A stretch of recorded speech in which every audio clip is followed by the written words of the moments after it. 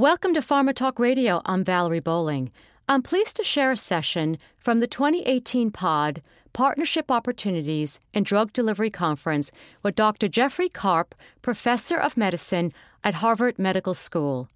Jeff was our Bioinspirational keynote where he discussed medical technologies being developed from nature. Please note that the 2019 POD conference takes place in Boston on October 7th and 8th. Enjoy this podcast. Good morning. I'd like to start by telling you a story about rejection. And believe me, I have many to choose from. When I started my lab in 2007, one of the first big ideas that we had was to take stem cells out of the body to be able to modify their surface and then inject them back into the body to try and program them to go anywhere they needed to go. For example, imagine if we could take stem cells and target the bone to treat osteoporosis, or the gut to alleviate inflammatory bowel disease, or the joints to treat arthritis. We really thought the possibilities here would be limitless.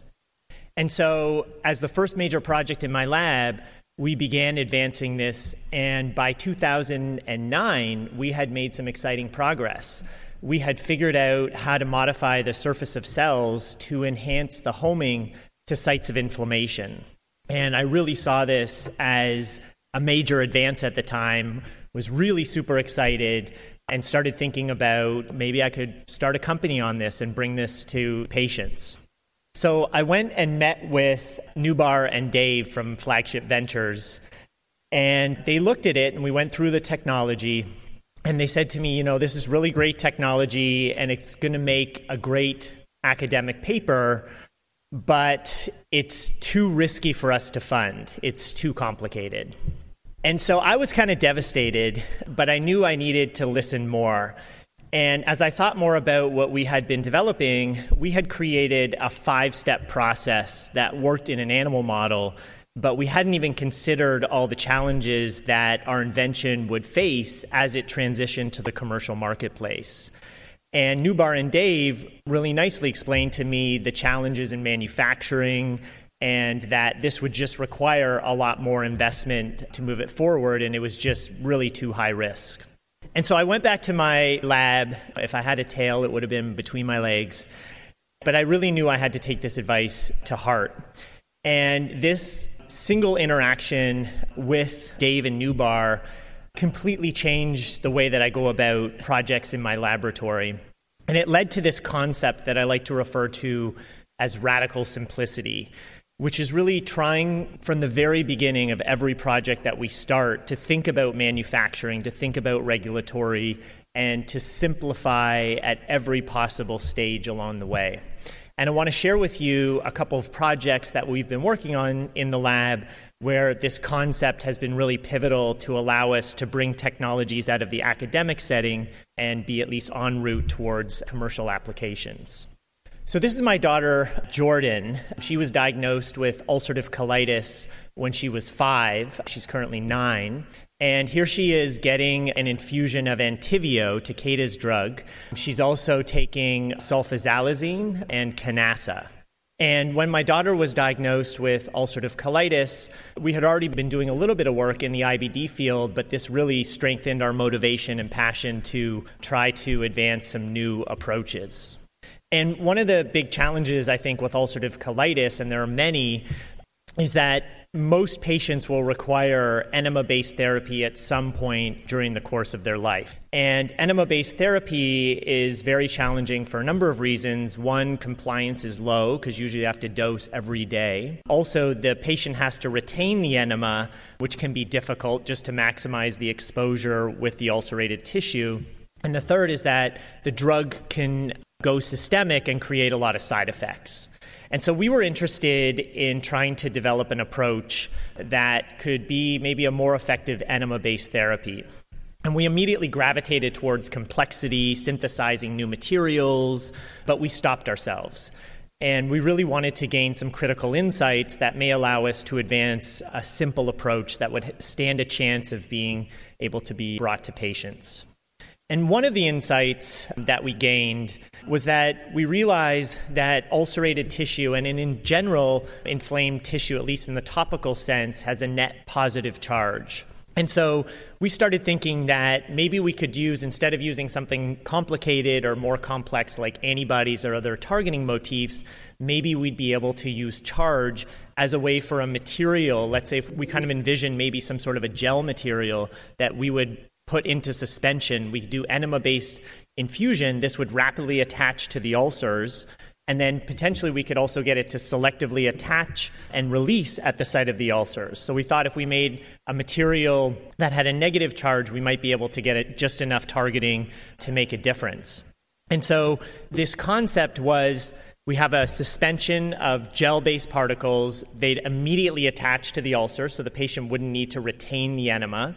We'd have selective release at the site of the ulcers, so we'd be able to get less systemic absorption. And if the material stuck to the ulcers long enough, we may even be able to reduce the dosing regimen. So maybe we could move to dosing every other day or maybe even once a week. So that was the concept.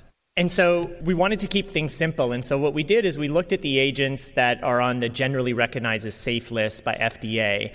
And we specifically look for amphiphiles, so molecules that have hydrophobic and hydrophilic domains that also have an enzyme cleavable bond and that were negatively charged. And the reason is because we were interested in using this as a self-assembly platform to form a hydrogel. So I'm sure most people here are familiar with liposomes and micelles. Well, it's also possible to coax these systems into forming a gel. And so we were able to find agents on the generally recognized as safe list that could assemble as a hydrogel. This is an electron micrograph that we're looking at here.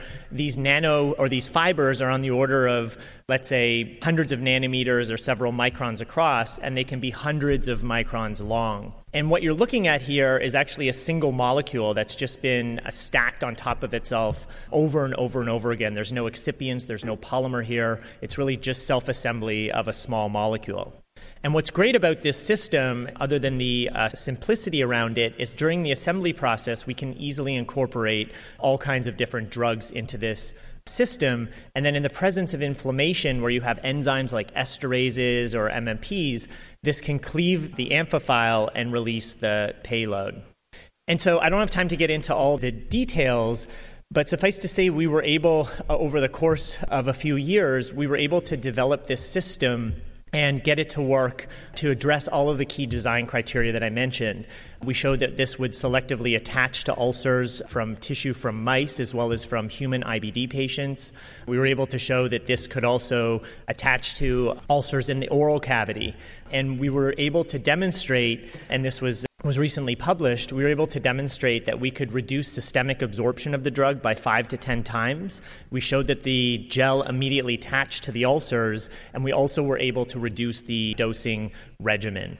And so this is a platform of platforms, actually, and this technology goes far beyond ulcerative colitis. We've been able to demonstrate efficacy, or at least function, for 10 different medical applications for this. So we recently started a company, Alivio Therapeutics is a company I co-founded with Bob, and now they've been advancing this platform for a number of diseases, and IBD is one of the major focus areas. And one of the ways to think about this is that we're taking agents from the generally recognized as safe list, we're forming these into hydrogels, and these gels can be administered in many different formats. As a suspension, we can form the gel directly in a syringe, and we have many benefits. This system can selectively attach to inflamed tissue and then selectively release drugs at the site of the inflamed tissue because of the enzyme cleavable bonds that exist within the amphiphiles. And here's just a list of some of the applications that we've been pursuing. We have multiple publications on this technology, and I think there's a lot of potential for this drug delivery system to be an enabling technology for many different types of drugs. About the same time that we were working on this, I was contacted by Fred Schoen, who's the vice chair of pathology at the Brigham and Women's Hospital, and he had been having conversations with Ali Tavakoli, who's a bariatric surgeon at my institution, the Brigham and Women's Hospital. And Ali had been thinking a lot about recent discovery, which was a lot of patients who were getting gastric bypass procedure as a treatment for obesity, their type 2 diabetes, those who had it, was going into remission. So something like 50% of patients who had type 2 that were getting this gastric bypass procedure went into remission, and the other 50% were benefiting in different ways. And so he's dedicated his laboratory to try to understand the mechanism, and it's not fully understood, but he had this realization that maybe this could be done in a more simple manner. One of the big challenges is that very few patients qualify for gastric bypass procedure, and for those who qualify, very few actually go ahead with the procedure for a variety of reasons. And so what we started discussing was, is it possible to mimic the beneficial effects of gastric bypass procedure in a pill? Could we create a pill that would transiently coat the proximal gut just for a matter of 2 or 3 hours? Maybe a patient would take this before a meal, for example, and this would reduce nutrient contact with the proximal gut. So very similar to how gastric bypass works, where you're essentially bypassing the stomach and the proximal GI tract. And so this was the concept.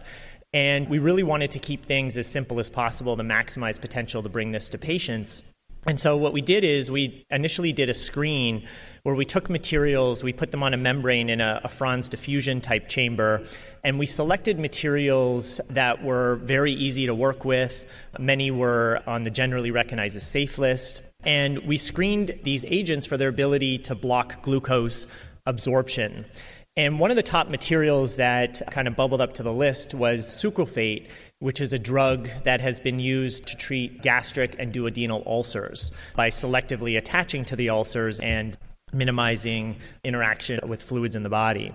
But one of the problems is that many of these materials, our initial testing was just looking at glucose absorption, but as soon as we added a dynamic flow condition to this to try to mimic the dynamic process of the gut, what we found is that a lot of materials would just wash away off our filter. But one of the materials that remained was the sucralfate. And sucralfate is a really interesting material because what happens is you take it as a pill in powder form, it gets converted by reacting with stomach acid into a paste, and then it selectively attaches to ulcerated tissue. So we're pretty excited about this, to be able to find a drug that's already been used in millions of patients. And so we started advancing. But what we soon realized is that sucralfate doesn't coat healthy tissue very well. And here's just a video showing if you put sucralfate and contact stomach acid and then try to apply it to healthy GI tissue, it doesn't really spread very well on that tissue.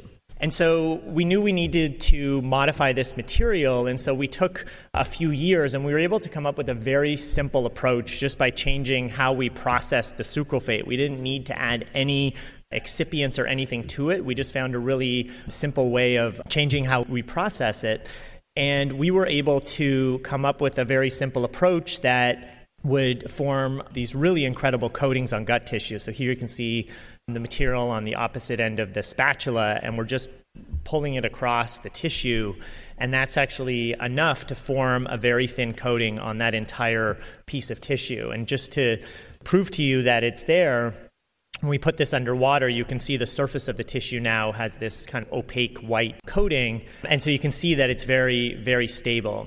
So after a few years of work, we were able to do a number of studies and demonstrate in a rat model that this has potential to work. And so when we administer this and then gavage glucose and do a glucose tolerance test, oral glucose tolerance test in these animals, we're able to significantly reduce glucose absorption on the order of 45 to 50%. And we've done a lot of studies looking at the dose and the viscosity and a lot of other properties of this material. And we've also been able to show here in the imaging, you can see that we have some nice coating of the proximal GI tract. And so we're in the process of now thinking about how we can move this forward to human studies. But along the way, we also discovered that this material could be very interesting for delivery of biologics and other drugs. And one of the nice things about the newly engineered material or simply engineered material that we developed is that it doesn't require contacting stomach acid to form the paste. So we can deliver this directly to the duodenum or to the stomach, and it works quite well. And so what we were able to do is we were able to incorporate temperature-sensitive drugs or biologics into this material. And because it's a paste, it actually is a natural barrier from the enzymes in the low pH environment of the stomach. We're able to show we could retain a lot of the biological activity if we were incorporated drugs into this material. And then also, as you see here on the bottom, we were able to show that if we deliver this to an animal and we come back 24 hours later, we can see this model biologic throughout the entire GI tract. And so this might be an opportunity where we can locally control the PK of drugs via oral delivery, and we're in the process of advancing this in a number of directions. Another problem that we've been working on, again going back to 2007 or so, is this problem of really minimal innovation that we've seen in needles and ways of delivering drugs to tissues. And often when you place a needle, 90-95% of the time might get into the right location, but sometimes you miss and you have overshoot injuries, or you can't get the drug directly to where you need it to go.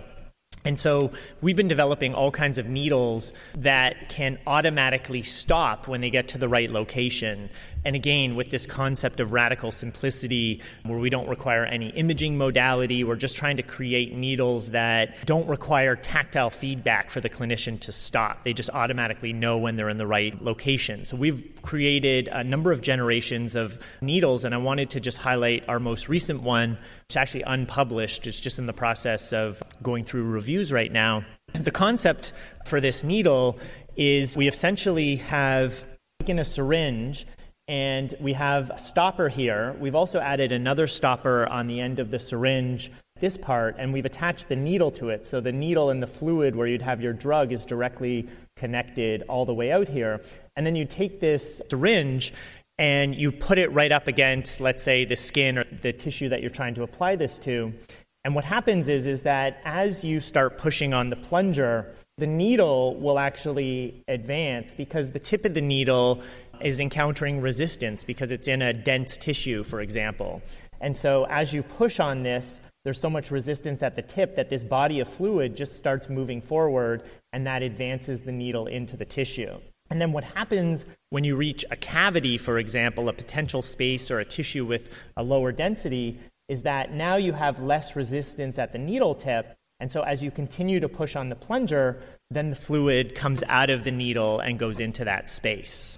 And we've been able to demonstrate efficacy for this in many different applications. I just want to highlight one application, which is probably the most challenging that we've ever tried, which is to see if this would be able to target the suprachoroidal space in the eye. And so what we did is we took this needle and we did rabbit eyes and all kinds of different animals, cow eyes and others. And in one proof of concept experiment, what we were able to do is take cells. We were able to inject in one part of the eye, and then we have a needle here, a second needle, where we're drawing the fluid out. And so the cells went all the way back around the eye and were able to come out of this needle. And we showed we had almost 100% viability through this process. And so just to appreciate how difficult it is to achieve this, the sclera is extremely thin. It's on the order of a millimeter or, somewhere in that range. And what happens is the choroid pushes up against the sclera because of the intraocular pressure. And these two tissues are not attached, but there's a potential space there. And so we're essentially having our needle go through the sclera a millimeter or so and automatically stop when it gets in between these two tissues. And we've been able to show that we can deliver all kinds of different drugs as well as microparticles through this system. And now we're looking for opportunities to now advance this even further by thinking through, what are the potential applications where we could create the greatest impact. We've also been able to see some drug being able to diffuse to the retina, so we're exploring that in more detail. For the people who were here last year, I talked a little bit about a tissue glue that we had developed. And this glue is interesting because it doesn't just bond to the surface of tissues, it actually infiltrates into the tissue. So as soon as you take this tissue glue that we've developed and put it onto tissue, and it works on wet tissue, it works inside a beating heart in many different places, it infiltrates into the tissue, and then we use light to activate the material that will cure it into an elastic final form. And so here you can see, this is just one example where we have our adhesive. We've just placed this onto the heart and then immediately cured it with light. And you can see that the glue has gone into and in between the collagen fibrils. And so this is how it attaches. So it's potentially a universal tissue adhesive. And the way we designed it was to make it hydrophobic, so it would repel blood away from a tissue surface. And it's also viscous, so it doesn't migrate away from that site, but it can automatically just infiltrate into the tissue. And we can get light to go far enough to cure it and lock it into place. And last year, we received a CE mark in Europe for the tissue glue as a sealant for vascular reconstruction. And the company Gecko Biomedical, also co-founded with Bob, is in the process of in discussions with FDA to start a trial, hopefully early next year. And this material can be used to deliver drugs to almost anywhere in the body. Since I spoke last year, I just wanted to show you some of the devices that we've been developing at the company. So now we have capabilities to spray this glue onto tissue, to apply it underwater. So there's a vacuum device, so we can apply it so it has intimate contact with tissue anywhere in the body. And then here we can also deploy it in minimally invasive settings. And so there's opportunity to load this with drugs and have a depot potentially anywhere in the body. We've also been very interested in the field of regenerative medicine. I started by telling you about this moment of rejection where we had developed an approach to try and control the targeting of cells in the bloodstream that ended up being very complicated. And for many years, we've been thinking about, is there a way to simplify how we go about regenerative medicine? And so we started by looking at some creatures in nature. We looked at, sharks can regenerate their teeth throughout life. Certain lizards, you can cut off their tail or a limb and it will completely regrow many times over. And so we started looking at humans, and we do have significant regenerative potential, but it is limited to certain tissues. So the liver can regenerate if you remove a significant piece of it. But we thought maybe the most regenerative tissue in the human body was the lining of our intestine, the epithelium, which regenerates, every 4 to 5 days completely. And so we spent some time looking at the epithelium, and there's a stem cell that really is responsible for this that has a marker, LGR5. It's a receptor on the surface, and it interacts with the Wnt pathway. And so what we did is we spent several years looking at that stem cell, and we figured out how to control that cell with small molecules. And so we could maintain that stem cell in an undifferentiated state and proliferate it with small molecules. And this has really opened up many avenues, many different applications. And so what we did next is, once we were looking at that, we started thinking, where could we apply this next where we'll have the greatest impact in human medicine? And it turns out that in your inner ear, we have progenitor cell. Everyone here has it. That cell is dormant, but that cell can form hair cells. And we're only born with 15,000 hair cells per inner ear, and they die throughout life. So our hearing is declining over time. They never regenerate. Those progenitor cells never divide, and we never ever form new hair cells throughout our entire life. And the hair cells have these stereocilia, which sound hits them, and then they move, and then that gets converted to an electrical signal that gets sent to the brain. So very, very important cell type. And so we were able to take the small molecules that we showed worked in the intestine, and we were able to get the progenitor cell in the inner ear to proliferate. And this has led to really exciting opportunity I'll tell you about in a moment. I think one of the things that we've been doing a lot of work in cell therapy, starting to look at gene editing, but one of the things that really strikes me about this approach is that using small molecules really, at least today, really simplifies this whole process. And I think in some ways it's a potential holy grail of today if we can find ways to deliver small molecules to regenerate tissue in the body.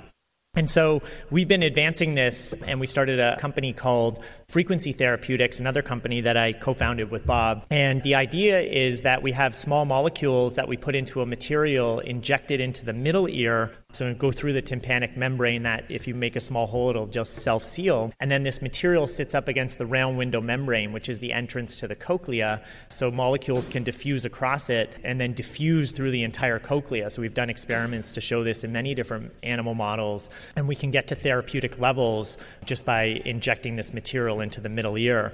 And so what we envision is that patients would come into a clinic, and just like there's many clinics around the world where people who have middle ear infections will get an injection of an antibiotic, let's say, into their middle ear, or maybe they'll get a steroid, for example. It's a very quick procedure. And so they could enter an ENT office, get this injection, the drugs would diffuse through the round window membrane into the cochlea to activate the progenitor cells, which would then form new hair cells. And this may sound a little like science fiction, but we've been working on it for many, many years.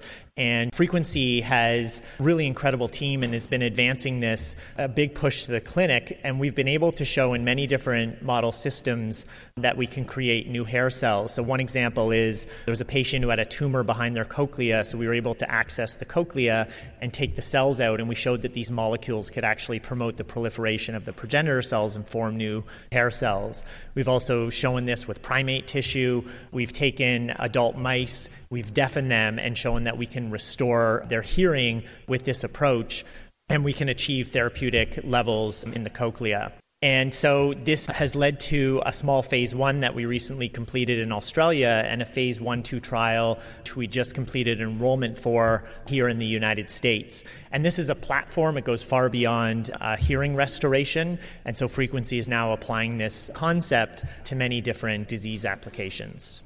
So in summary, I just wanted to highlight a couple tools that we use to try to maximize potential to bring new therapies forward. One is Bioinspiration. So we're constantly looking at nature to try to help us bring in new ideas. I feel like in many ways we're limited by the offices and laboratories and buildings where we work. And I think in many ways that limits our thinking, and we need to find ways to come up with new ideas. And I think looking at nature gets our minds out of the conventional places and into areas where we can learn how nature has solved problems and then incorporate those ideas into our projects.